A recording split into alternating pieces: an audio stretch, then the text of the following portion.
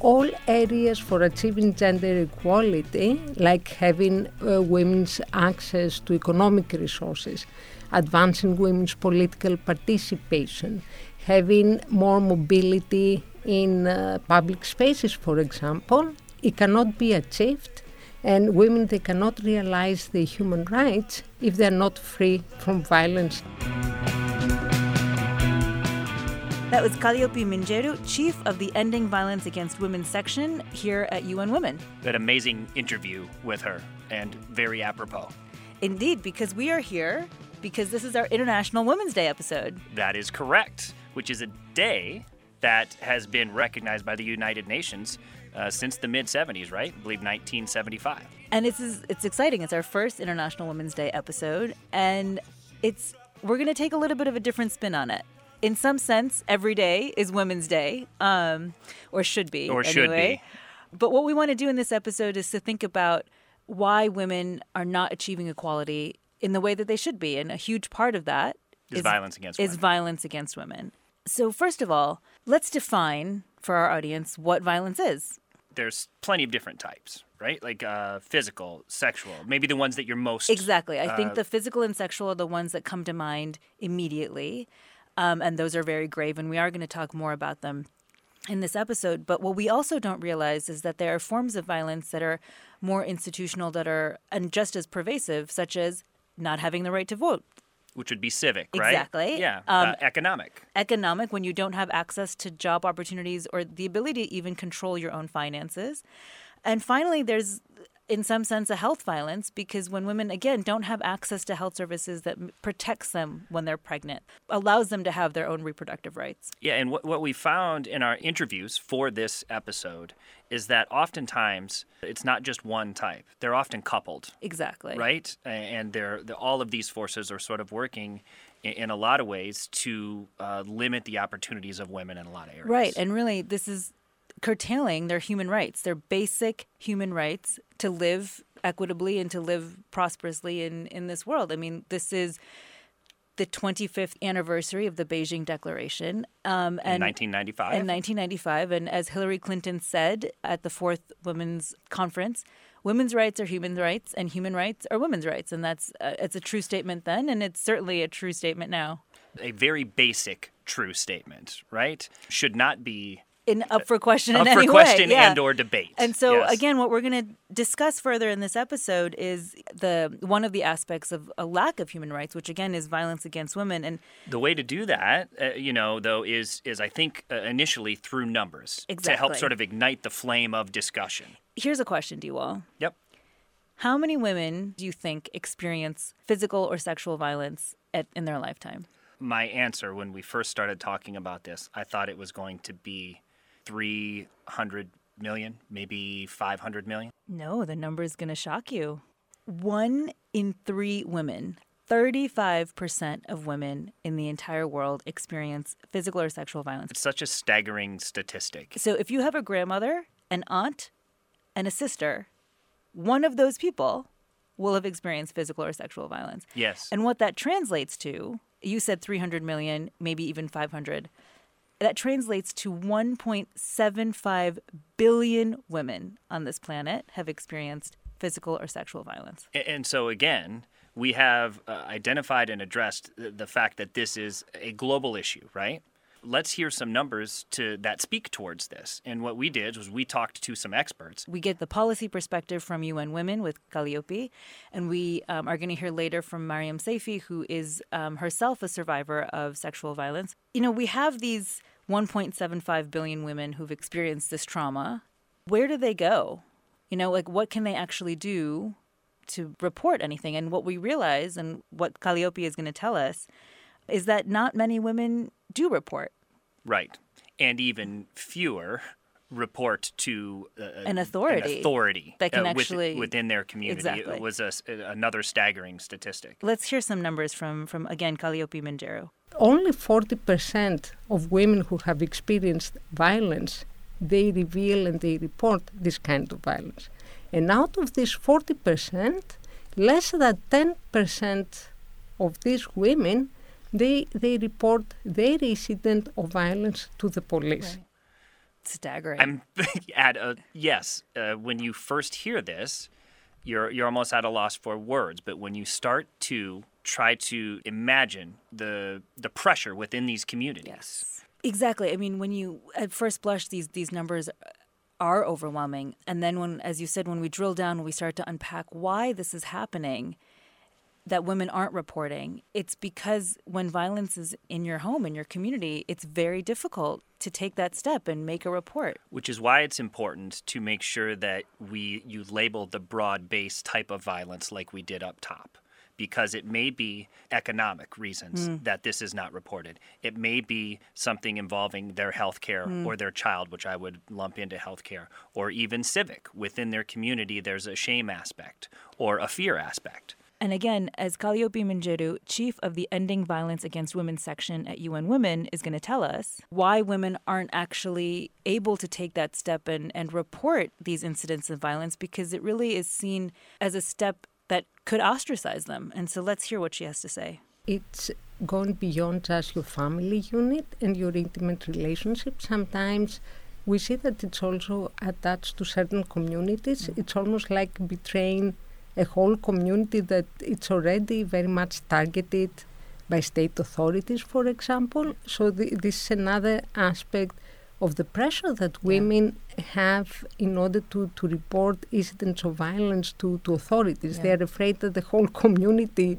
might be targeted. Right. When she puts it so succinctly like that, where, you're afraid that you're afraid for and of your community in some sense, that if you are in a situation in which your community is already, like she said, targeted by the state, putting them under further scrutiny will not necessarily further the cause of the community. Well, with the idea that essentially by standing up for yourself, you're jeopardizing the larger community, exactly. Which in this rationalization would be like the greater good. In some sense, yeah. In some sense, right? Like that's the motivation, not that it's correct. As you were saying, when we have this kind of physical violence, let's say coupled with economic violence, if you don't have access to any other source of income other than what your partner is doling out to you, maybe piece by piece, when you can't report, or you choose not to report, because in that way, once you do, you no longer have the funds to, let's say, not only feed yourself but feed your children. You're subjecting yourself to a possibility of being homeless and having no income. Right. Those are dire consequences. And so we can see why women. I'm not even sure consequence is the right word there, is it? It's certainly a dire outcome. It would be a consequence of the action. Of the not reporting. Yes, but it shouldn't be. It shouldn't be. But we can then, as you said, understand better why women are choosing not to report, because there, again, isn't necessarily the institutional infrastructure to support them reporting. Hey, quickly, Sindhuja, let's define institutions for the listeners. Sure. These are the features of a society that are really deep-rooted and sort of create a framework for living, right? And so we can think about that as your governance structures. They might be local, state, federal, your healthcare structures, your legal structures, all of those things, when you go... Even the institution of the family and the way it's viewed. Absolutely. In your community, in your religion, in your whatever in your context. World. Exactly. And so that's when we're saying then there's no institutional infrastructure to support reporting. What we mean is that there is really this breakdown and inability for these different sorts of sides of a community to talk, to support women as they want to make reports of physical or sexual violence. And the upside of this is there is potential for all of these institutions to be a force of good and positive and to reinforce the idea of reporting. Yeah, absolutely. What I want to come back to, Diwal, is kind of who these women are experiencing violence from. It was the most fascinating part, or maybe shocking is the right word, of this whole piece. Right, who the perpetrators are. And of these women who experience physical and sexual violence, 70% of them, it's coming from an intimate partner. It's coming from someone they know intimately in their lives. And as again, Kalliopi Minjeru will tell us, this is really unbelievable. I think it is contrary to the general narrative in people's minds. And this is shocking because sometimes we're having that violence against women and girls. It can happen by a stranger hiding behind the bushes when they're walking during the night, which of course can happen as well, and you referred to before. But mostly it happens in the places where we live, and we expect to be safely living with our intimate partners, with our fathers, with our brothers, with our extended family. And that's where violence happens. In this last quote, Diwal, of Kalliope's, we hear all of the pieces coming together, right? We understand that violence against women is a global, ubiquitous issue. 1 in 3 women experiences some sort of violence in their lives. We understand now that there is no institutional infrastructure to support them reporting. In many situations, right? Right, Exactly. Referring back to the 40% rate of reporting. Exactly, less than 40%. Less than 40%, and then only 10% go to the police, which means the stat up top of 1 in 3 women, where you gave the family narrative, it's actually 1 in 2 most likely. It's much more likely to be much, much higher. And finally, when the people perpetrating that violence is someone that you know intimately, as she was saying, it's your father, your brother, your uncle, it can feel like an act of betrayal to make a stand, to take a statement against somebody in your family, especially when you're from whatever close-knit community. When people don't talk about it, when there isn't a culture of conversation, then the behavior simply continues. Exactly. And the other piece, if we're talking about Miriam's situation, that we found that was, I think, is a real twist, but a reminder. It's not always men. Exactly. Unfortunately, that's very true, is that women can also be perpetrators of sexual violence against other women, in particular girls. And what we are going to hear right now is Mariam Saifi's story. She's an activist and against female genital mutilation. For those of you who may not be familiar with the process, it involves, there are 4 different types, and really it's about making cuts either in the clitoris or in the clitoral hood, and sometimes the cuts go further. And it is a very dangerous process. There's no reason to do this process. It can be life-threatening. There's been a recent case in Egypt where a young girl died. A 12-year-old girl died. She bled to death. There are 200 million cases. Yeah. This is an issue that just transcends class and country borders and communities. And, just for those of us who happen to be U.S.-based, 500,000 girls are at risk of being cut in this country, and so this is not something that is like we're saying at all limited. Just as a forewarning, her story is difficult to hear, but it is important to hear. So we're going to hear Mariam's story now, and let's listen. In my case, what happened to me, I was 7 years old, and I blocked the memory out. So my parents had sent my brother and I to India for the summer, and then my aunt lured me into her basement clinic. She was a physician,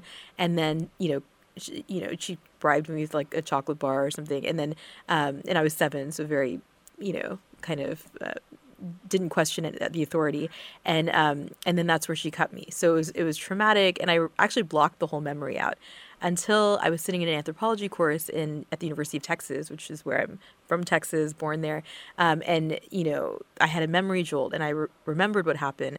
And I assumed my parents knew. I was like, they must know.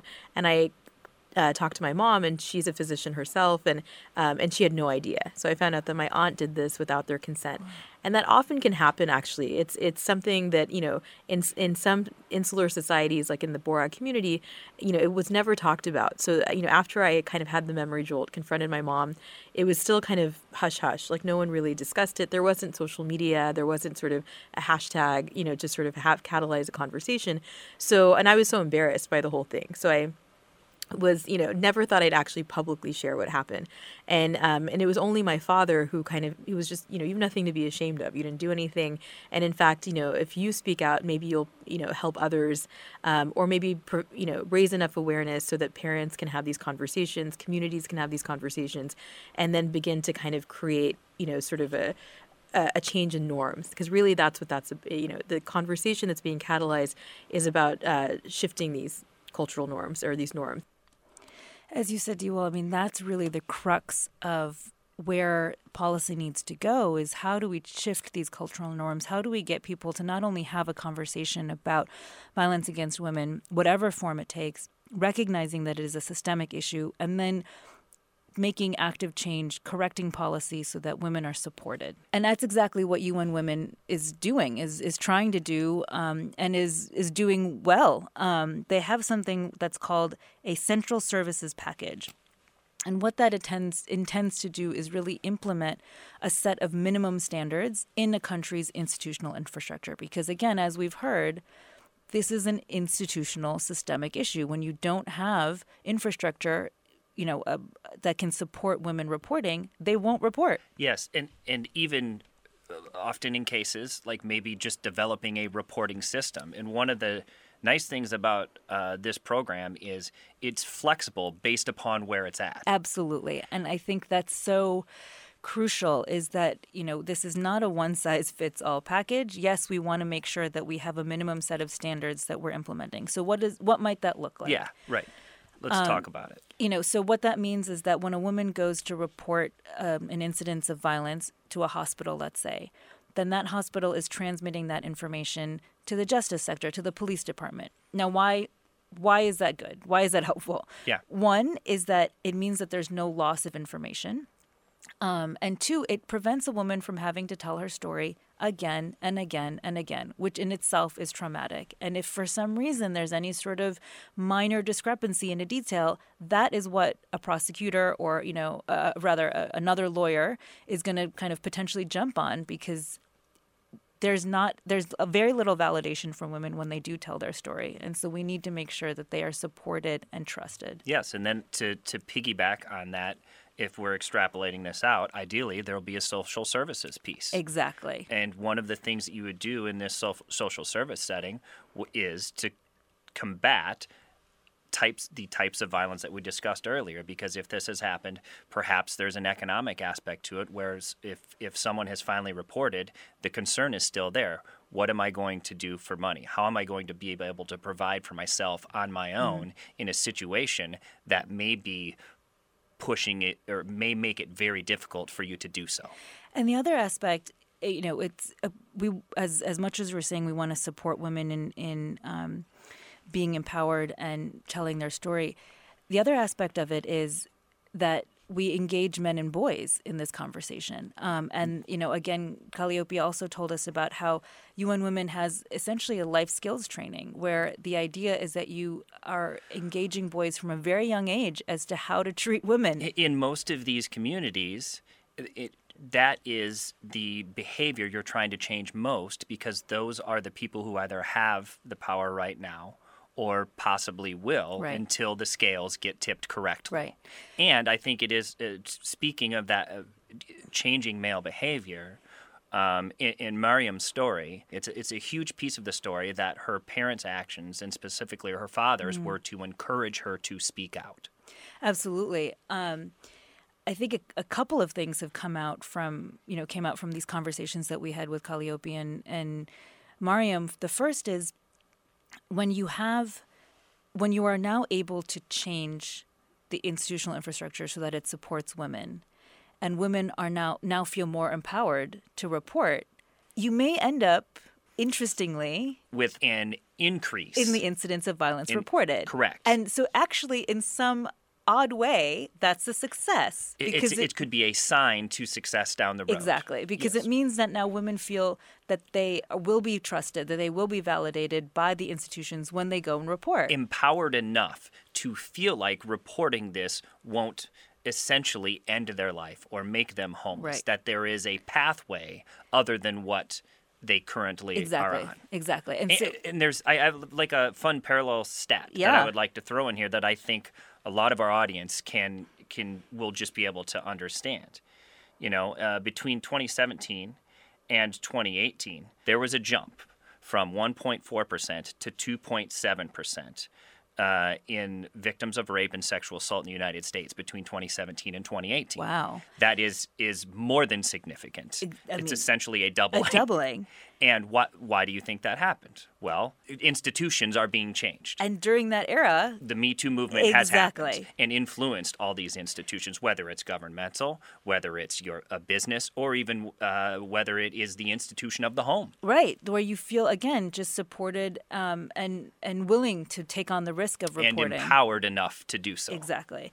It means that, again, women are feeling comfortable enough that they can take the step to really exposing themselves to the risk of reporting, because you are and as we talked about with Miriam, you become the story in some sense, and that story becomes you. And in a way that if you have trust and faith in institutions that will help you navigate that process, and as you said, give you a path to your own economic empowerment, your own civic empowerment, and hopefully, then you're really having a life that is with all of your human rights. That's really where we want to go. And by discussing these issues and bringing them out into the open, those institutions that we speak of will be more likely to view you in a equal fashion. We have the institutional side, we have the policy side that UN Women, we talked about with their central services package.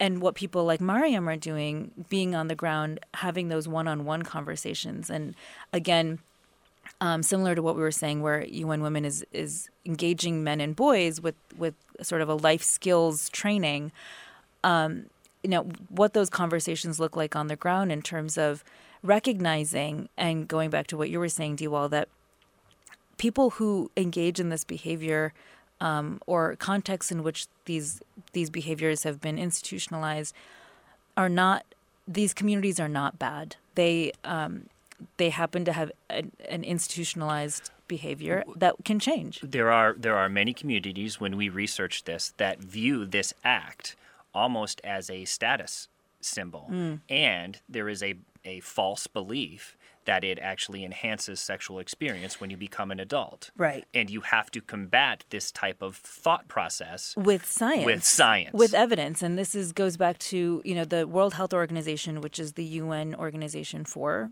health, in 2017 released a statement that said there is no form of FGM, of female genital mutilation, that can at all be considered safe, that all forms either lead to physical or psychological trauma or both. Having that piece of evidence, that it arms you in a way that kind of then allows you to have a different sort of conversation with the community that has been engaging in, institutionalized sexual violence against women for centuries. Yes, and to try to circle back where we started with International Women's Day. International Women's Day prompted this conversation. I specifically was uncomfortable having it. I know. I appreciate you being open to it. And I think you have to run headlong into the difficult topics. And things like International Women's Day are so important because they force you to go down these roads, to consider, why does International Women's Day exist? From a very broad context, and then go to the path of, well, let's talk about violence with women. Well, what is FGM? It's such a larger scale problem than what one would think. Discussing this as a whole really highlights to me the importance of why all events like International Women's Day, to speak very broadly, are so important. Right. They at least start the conversation. And, there are several organizations. Part of what we're trying to do here, Diwal, is not just open the conversation, but to promote and encourage our audience to join the conversation, right? And so there are several organizations that Mariam told us about that allow us to get more information. So that, the first thing, you can go to the World Health Organization to get facts and data about FGM and how there's no upside, like you said. The UNWomen.org, which gives us information about the different types of policies they're engaging in, and a slew of facts and data about violence against women. And finally, there's an organization called Sahio, which brings storytellers to light, people who are survivors of, in particular, FGM, to show, again, that this is something that happens in Egypt. This is something that happens in the United States. This is something that happens in South India, in South Asia, in India, for example. Every continent of the world. And every continent of the world. This has been an intense episode. It's heavy. How do you feel? I feel proud. Good. I'm happy that we did this. I hope all of the audience will go down one of these pathways that we've given you. Just Google the topic if you don't want to use the resources that we've given to you. You can go to the UN website. You can go to the World Health Organization. There are so many areas, and really just talk about it. talk about it. Talk about it with your friends, your family, and remember that every conversation has an impact, and someone is going to take one little nugget from that conversation and pass it on to the next person, and that's really how change happens. Thanks so much for taking this time. We know that this might have been a difficult episode to hear, but we really appreciate you as an audience spending this time with us, and we will see you next time. That's right. Discussions worth having aren't always fun, but they can always be engaging. Ciao.